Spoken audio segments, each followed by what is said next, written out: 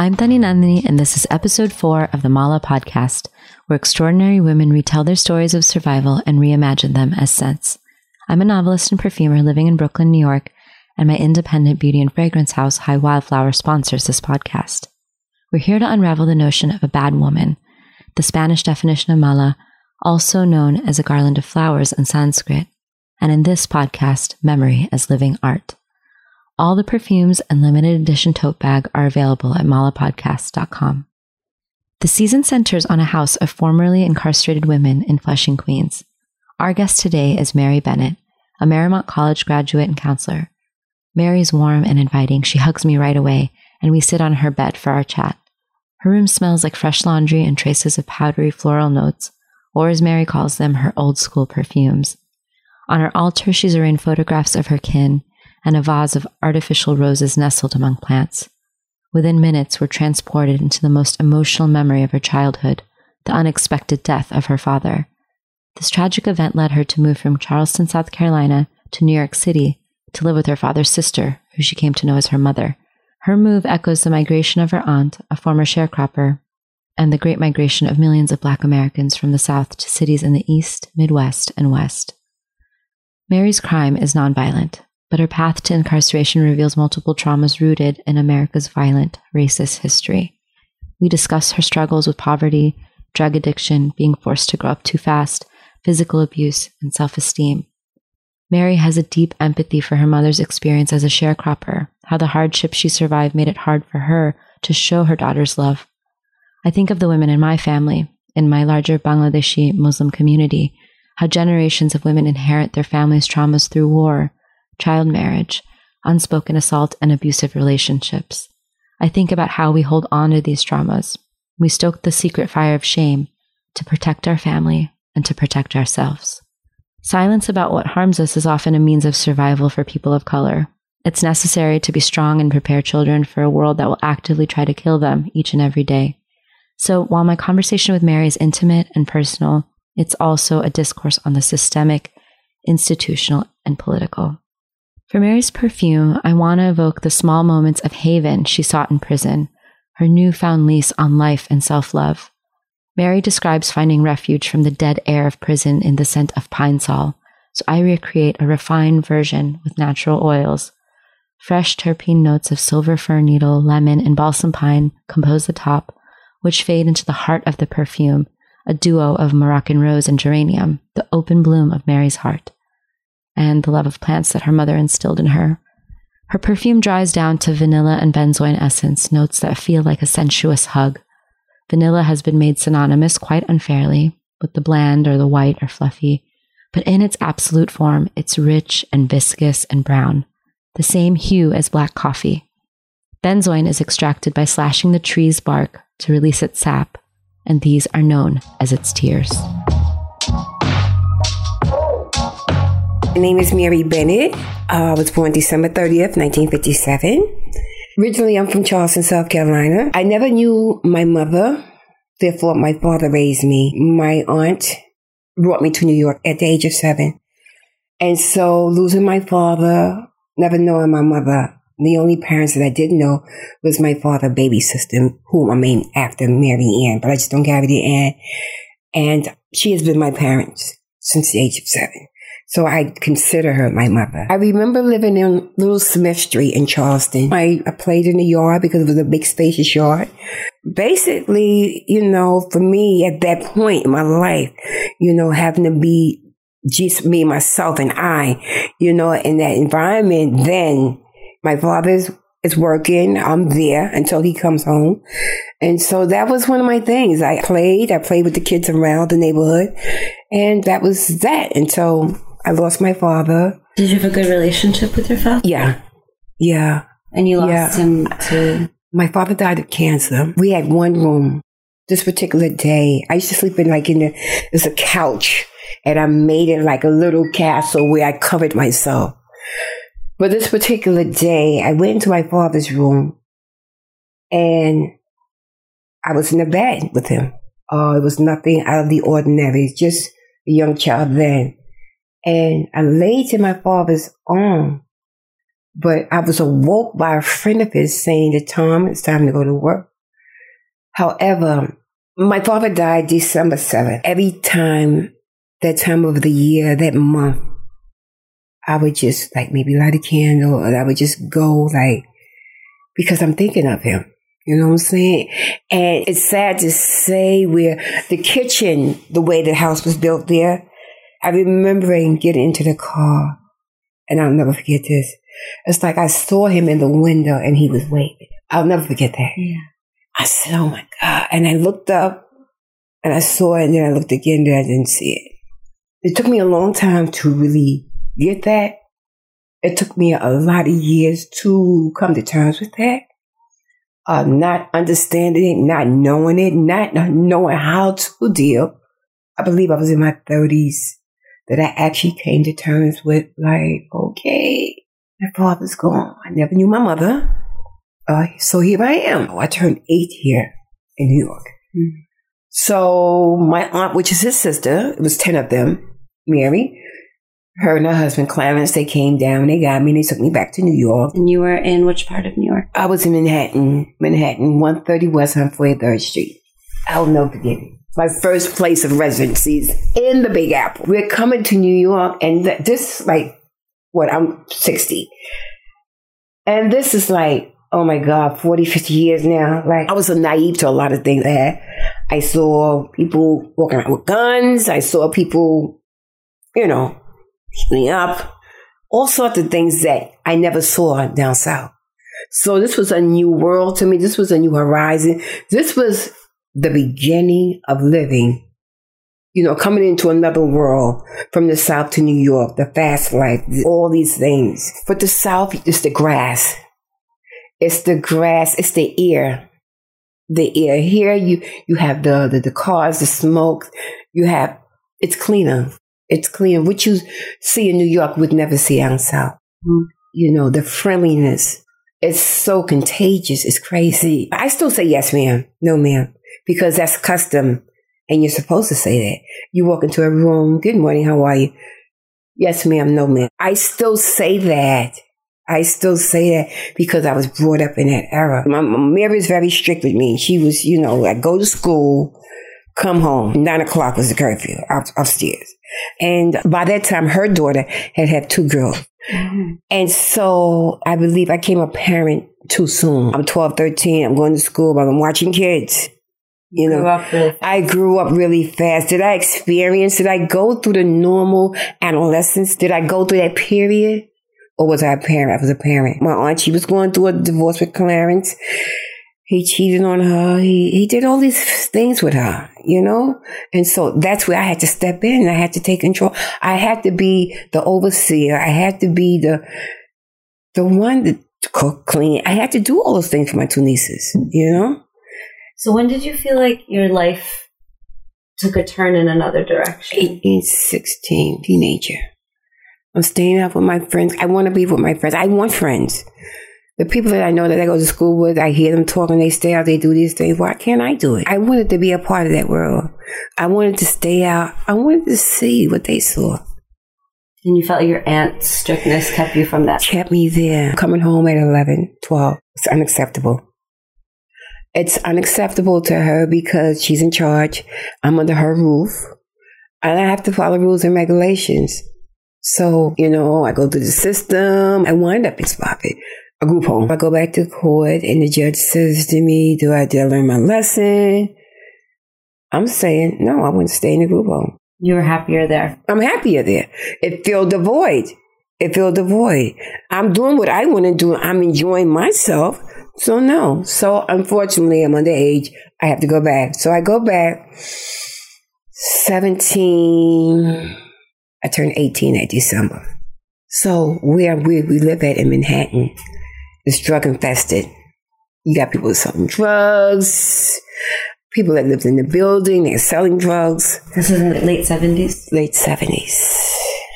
I get pregnant. Who's the baby's father? Robert. Sold drugs. Okay. So we go to the hotel.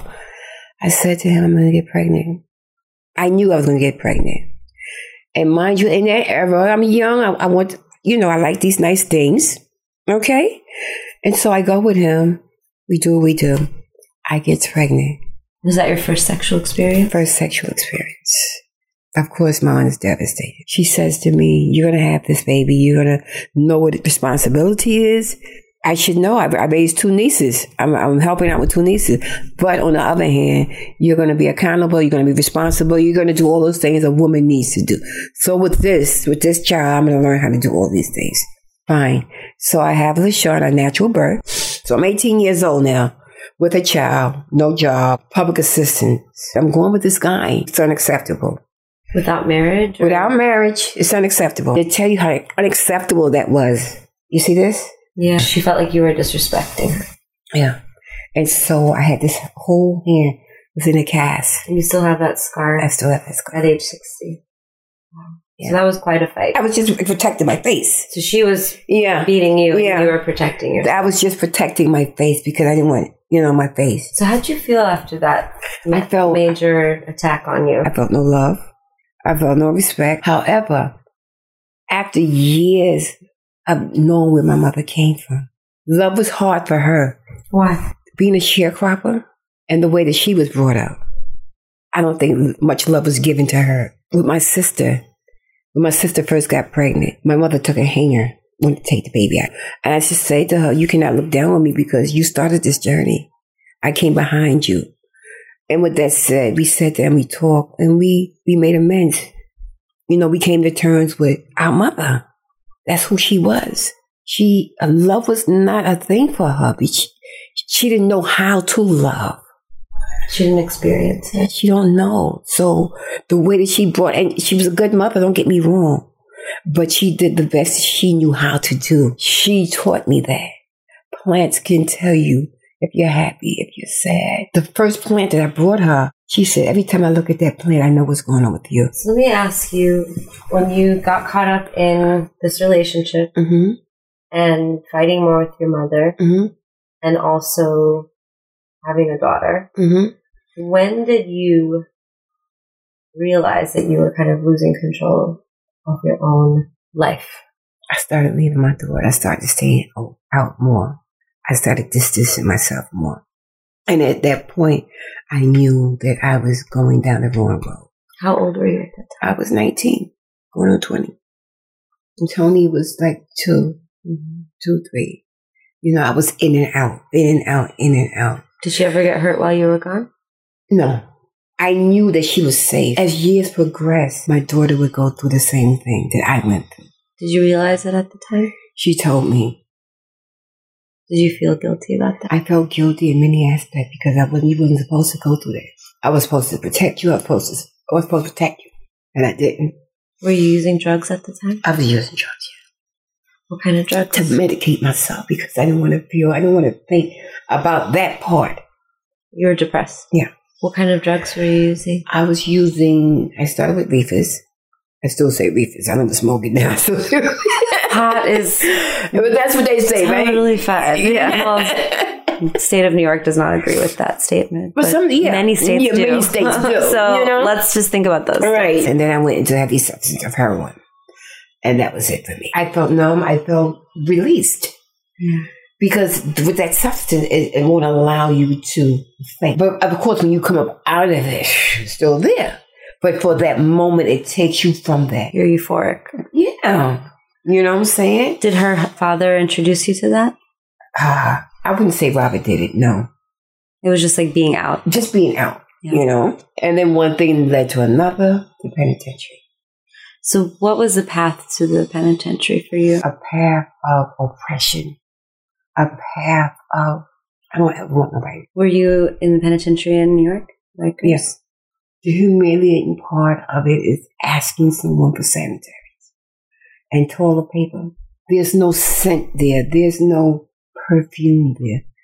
There's pine. I should take the pine just to bring an odor.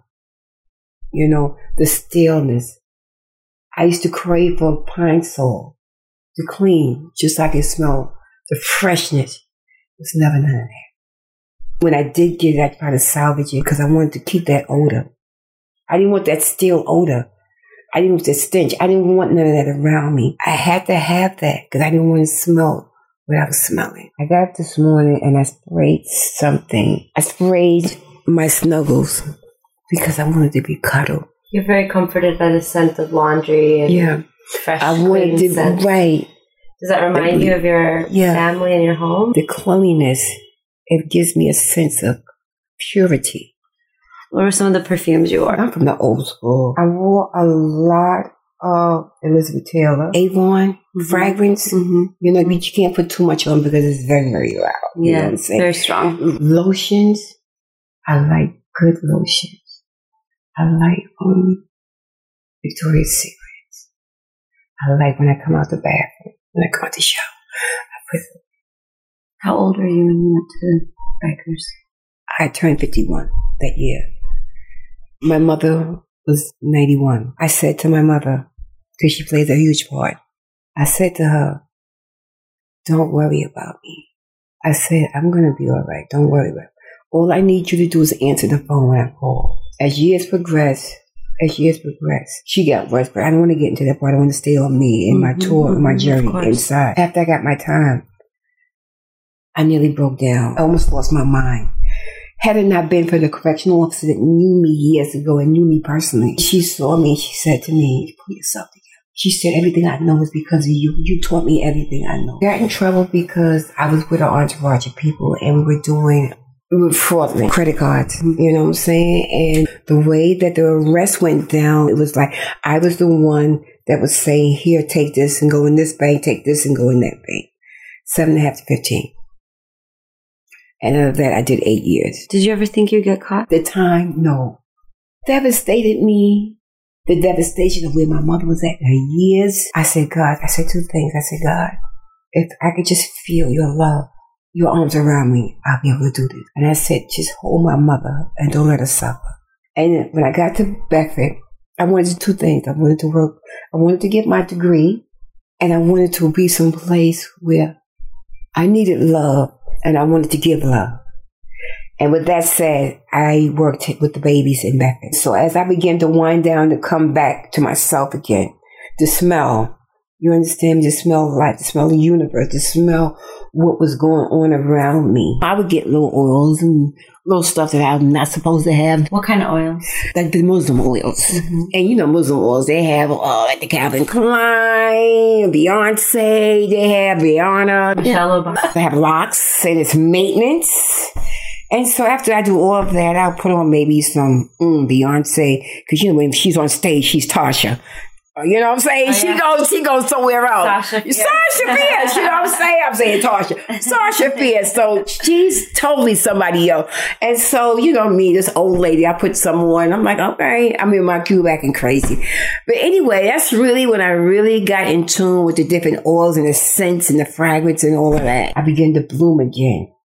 But as I began to bloom, I lost my mother. In 2013, I lost my mother. How do you think about that now that she's passed and she's somewhere else, and you think about the legacy of your family? And I look up and I say, going to work, girl.